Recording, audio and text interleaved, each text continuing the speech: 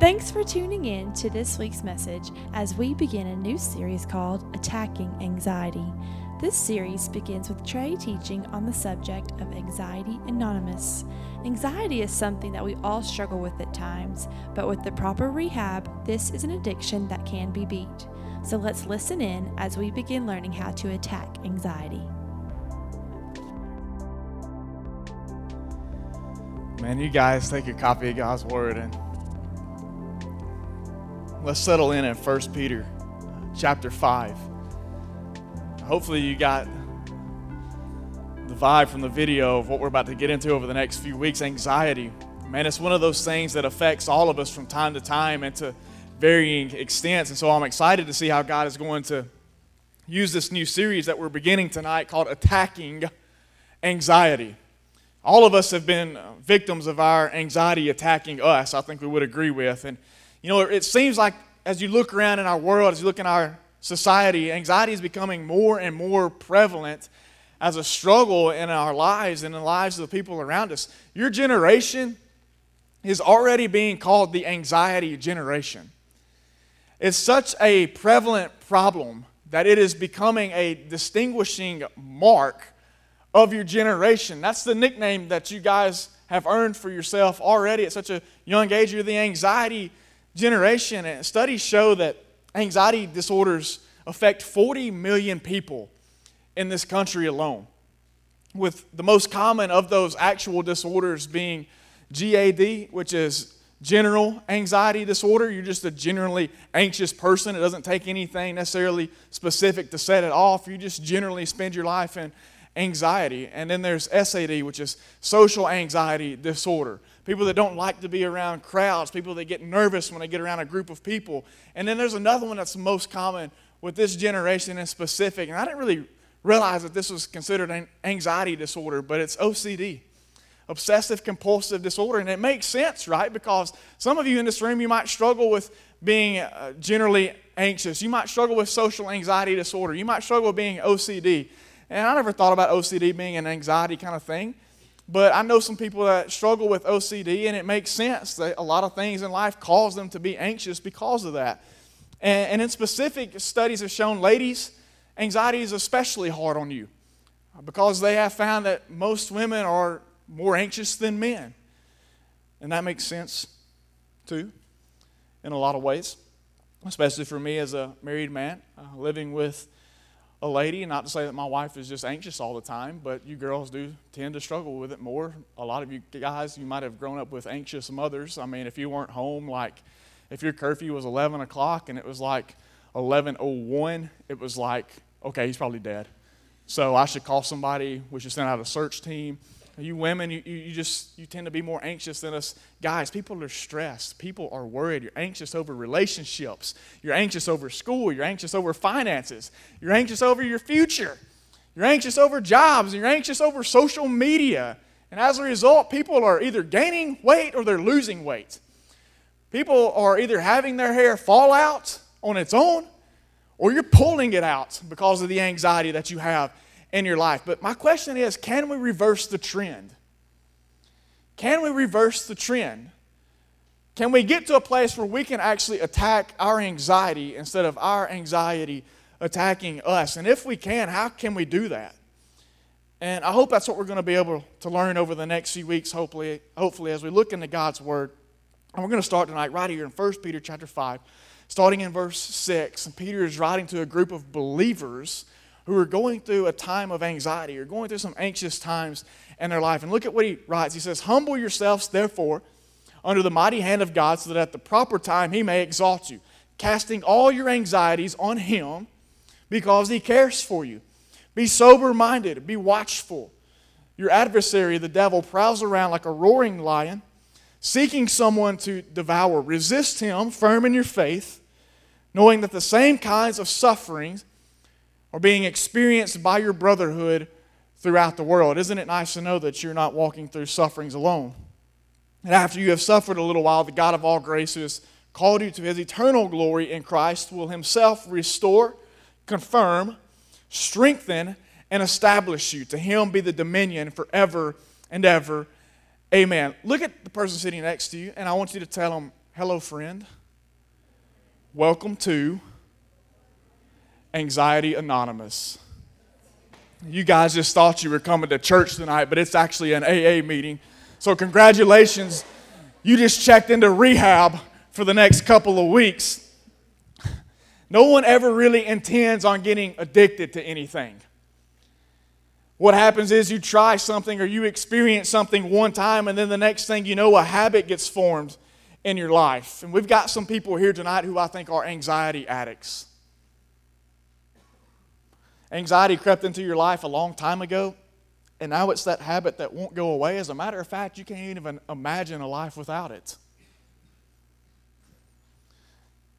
And some of you, you're not sure if you're an anxiety addict or not. You're kind of on the fence about it, and you think, well, I have anxiety every now and then, but I don't know if I'm necessarily addicted to it. Well, let me give you some warning signs that might reveal how you might be an anxiety addict. The first of which is you might actually have an actual anxiety disorder. So it might be one of those things that we mentioned earlier. It might be general anxiety, or it might be social anxiety, or it might be obsessive compulsive. And listen to me, if you have any of those disorders, you need to seek help in those things. We're not trying to minimize the fact that people do actually have psychological disorders that you have a struggle with controlling. And here's the deal. There's no separation between spiritual and physical. Sometimes we think that there's the physical realm over here and there's the spiritual realm over here. But spiritual and physical are interconnected. And so you have to address both the problems in the same arena.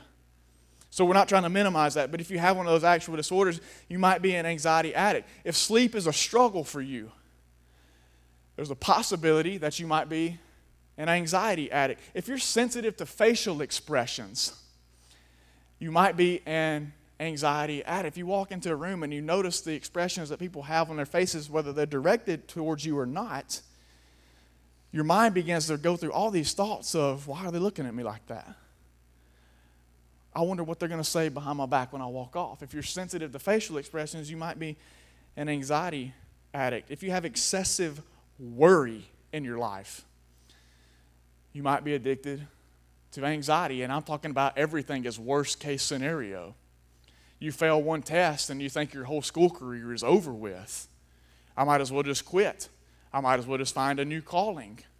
If you're late for one appointment, I mean, you were that kid, and it starts at an early age, right? Like in kindergarten, if you had to go and take one of your stars off the board, you were ready to just go home and never come out in public again.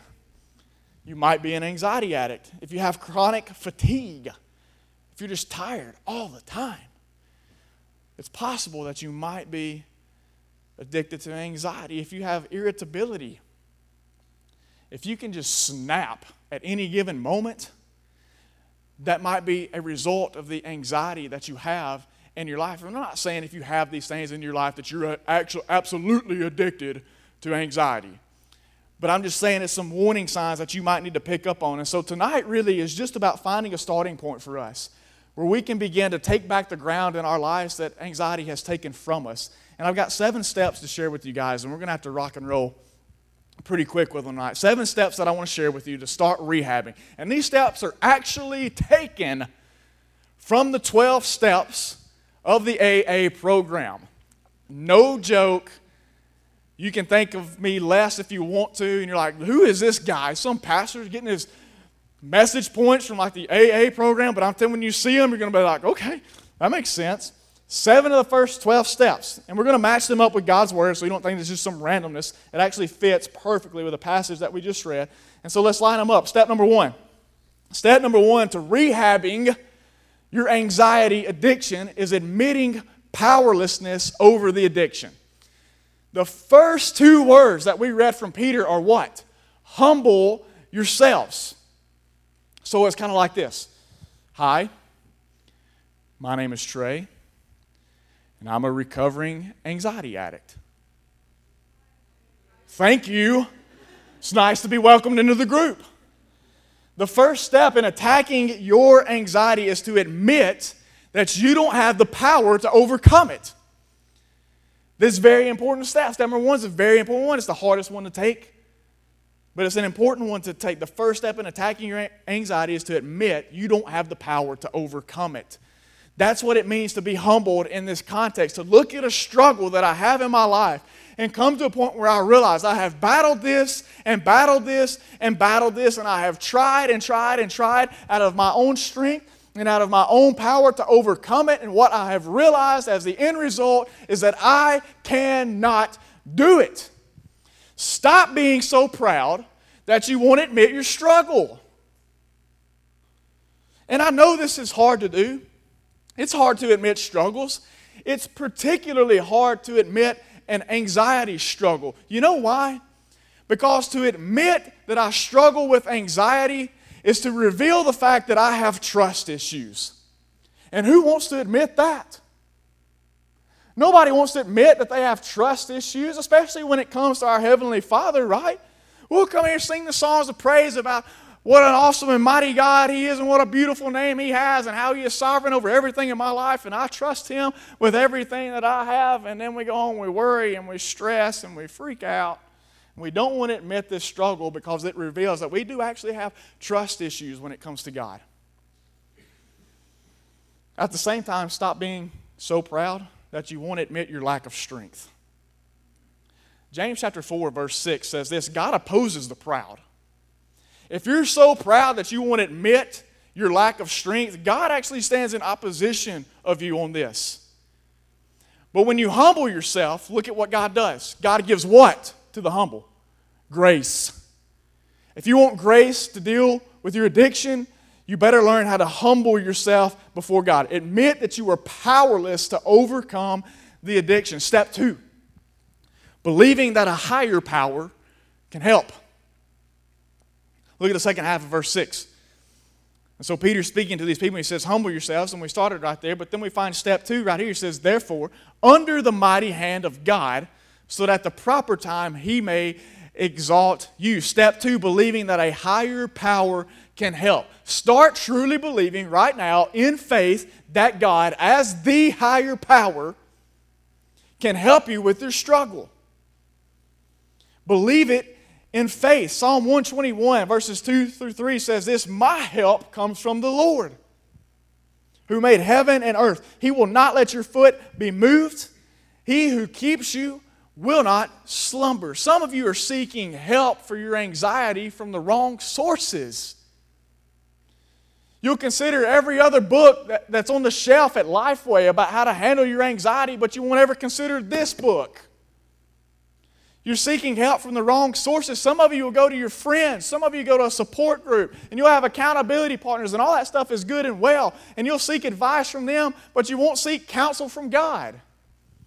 Start believing that a higher power can help you. That God can. It's amazing, by the way, how many of us fully trust God with our eternal salvation, but then fully doubt that He can help us with our temporary anxiety. That doesn't make any sense. And I'm not trying to make anybody feel dumb, because a lot of this stuff made me feel dumb when I was working through it. I was like, okay, good point, God. Like, I have any trouble trusting you my eternal salvation, but then when it comes to handing off my temporary anxiety to you, I'm full of doubt that you can't handle that.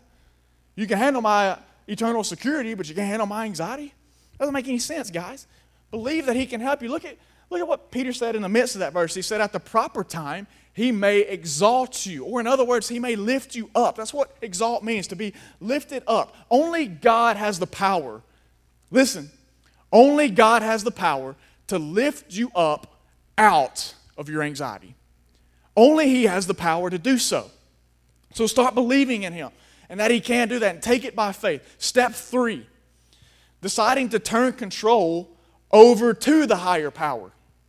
Look at verse 7. This is where we find this step at. Step 3 is in verse 7, where Peter says, casting all your anxieties on Him. Why? Because He cares for you. Peter admonishes these believers to throw all of their anxieties onto God. And this can be an extremely hard step for anxious people to do, because most people that struggle with anxiety are fixers. And all the anxious people in the room said amen. Most people that struggle with anxiety are fixers. You try to fix any and every problem that you encounter, even if it's not something that you started, even if it's something that's beyond your ability to fix. You consume yourself with trying to fix the problem. And when things get beyond your control, it triggers your anxiety. Am I right? When things get beyond your control, it triggers your anxiety on a whole nother level. That's why this step can be so hard for anxiety addicts. Listen, this is important. If you're powerless to overcome it, then you must become dependent upon the power that can. So important. If you are powerless to overcome your anxiety addiction, you must, it's not optional, you must become dependent upon the power that can, which is who? God. So it's your choice. You've got to let Him have control of the situation. If you're going to receive healing, if you're going to experience freedom in this area of your life, you've got to let God take control of it. Step number 4, taking a personal inventory. I like this step. Verse 8.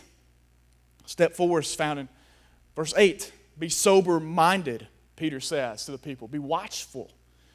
Your adversary, the devil, prowls around like a roaring lion, seeking someone to devour. When Peter says to these people, be sober-minded, when he says to them, be watchful, in essence, he says, pay attention to your life.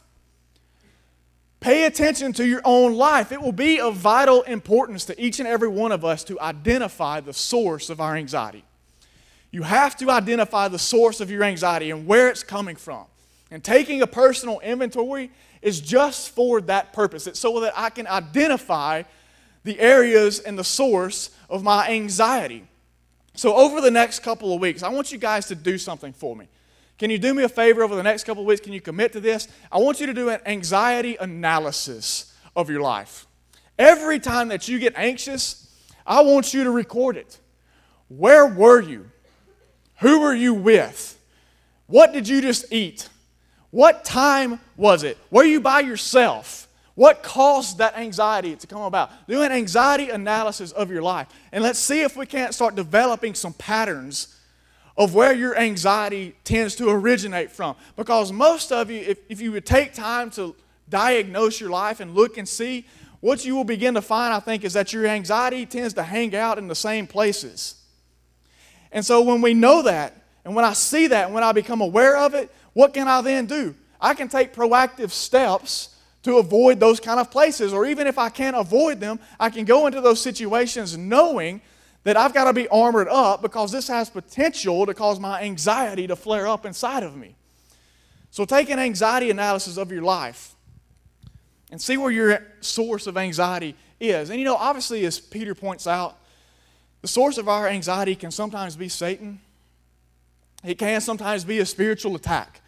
I have no doubt whatsoever that Satan loves to throw anxious moments into our lives to cause us to become anxious. And so you can come under a spiritual attack. It can come from there. That can be an original source of your anxiety. But can I say something to y'all without you taking it the wrong way? Stop blaming the devil for everything. Now, I know we don't fight against flesh and blood, and a lot of our lives as believers is a spiritual battle. But you can't blame him for every single thing. You can't blame him for all the anxiety in your life because a lot of our anxiety comes from what we allow to continue entering our lives at our own fault. Let me give you an example. Maybe that it's not Satan's fault that your struggle with anxiety is due to comparison. You just need to get off social media. Golly, I didn't think it'd get that quiet that quick. Maybe it's not Satan's fault that your struggle with anxiety is over your next exam. You just need to stop procrastinating when it comes to studying. You're like, dang, Trey, you're taking my excuses away. It's all Satan's fault. You're not trying to minimize the work of the enemy in our lives, but at the same time, I do think we need to chill out on maximizing the things that he does in our lives.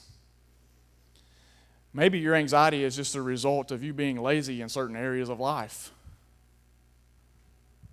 Just saying. It's a possibility. You can't blame him for everything. So take a personal inventory. Step number 5, admitting to the higher power and another person the wrongs done. Check out verse 9.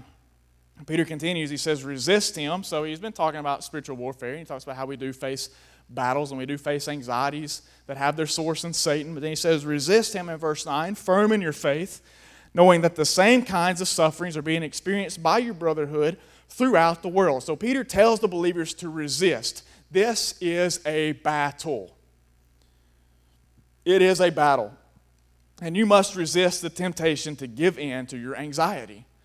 To resist is literally to dig your feet into the ground. In the Greek, it carries this picture of digging your feet into the ground and bracing yourself for impact to come against you. To resist against that. This will be a battle. If you're going to overcome the anxiety struggles that you have in your life, it's going to be a battle. And the reality is there will be times that you mess up. The reality is there will be times that you give in no matter how hard you fight back. When that happens, step number 5, confess it to God. Admit to Him that you messed up. Admit to Him that you had a lack of trust or a lack of faith in that moment in your life. Confess it to Him. And at the same time, find someone else that can help you through this struggle. One of the greatest things about being a believer in Christ is that you don't have to walk through struggles by yourself. You have a whole community of believers that can help you. There's a whole group of people in here that I promise you, when they walk out this door tonight, they will confess, I'm an anxiety addict. I need help. Let's get together and help each other. So find someone who can help you stay accountable. Find someone that can help you stay strong. It's a lot easier on the battlefield when you've got a brother or sister in Christ standing beside you fighting with you. So when you have a slip-up moment, confess it. Admit it to God. I messed up. I had a weakness.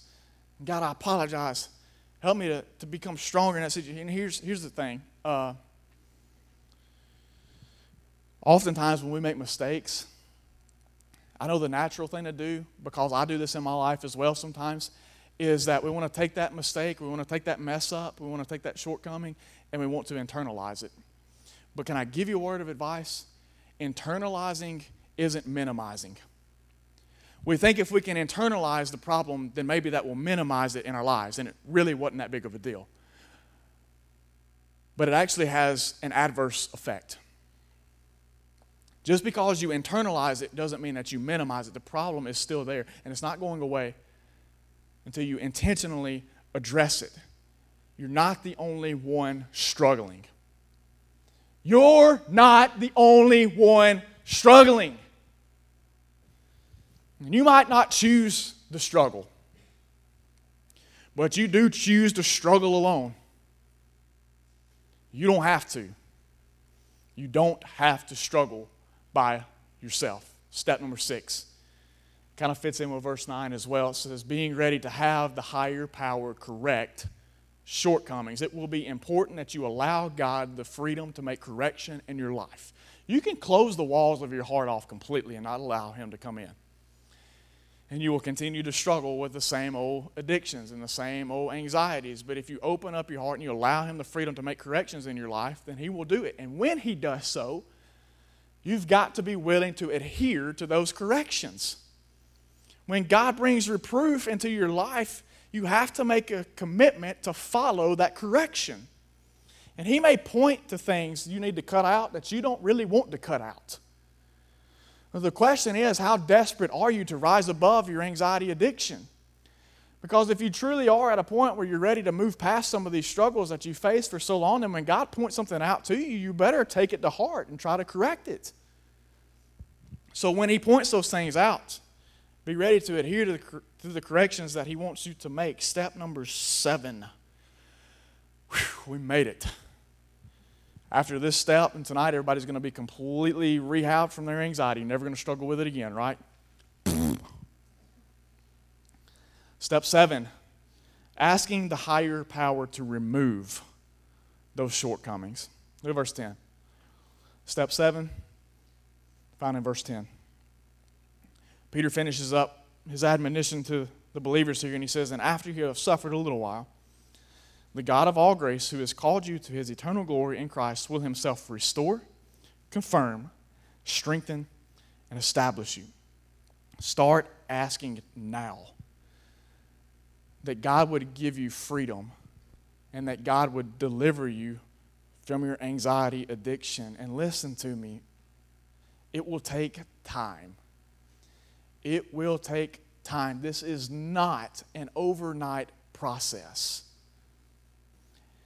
And if we follow along with Peter's description, then we can also expect for there to be some suffering along the road of progress.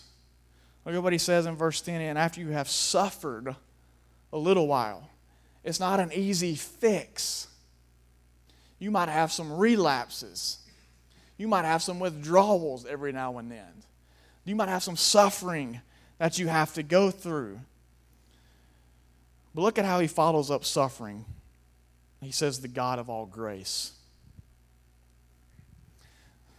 I found it to be so true throughout this life that the sufferings of this life are so often trailed by the grace of God. So when you enter into suffering, you can always expect God's grace to be following closely behind to help you to get through that thing. Anxiety will break you apart. It will shatter your self-confidence. It will zap your strength, and it will leave you completely shaken. But listen, go back to verse 10 and watch this with me. God has the power to restore where you've been broken, confirm your self-confidence that was shattered, strengthen the energy you had zapped, and establish where you were once shaken. Amen. It's no wonder Peter ends this admonition in verse 11 with one word. Amen. Amen. You can have freedom. You can be restored. You can be confirmed. You can be strengthened. And you can be established. So let's gather together over the next few weeks and let's lock arms. And instead of throughout this life continuing to have our anxiety attack us, let's start attacking our anxiety. Let's put anxiety on the run in our lives by developing a deeper trust and faith in the sovereignty of our God, who from the very words of his own mouth in Matthew chapter 6 looked into our lives and said, do not be anxious.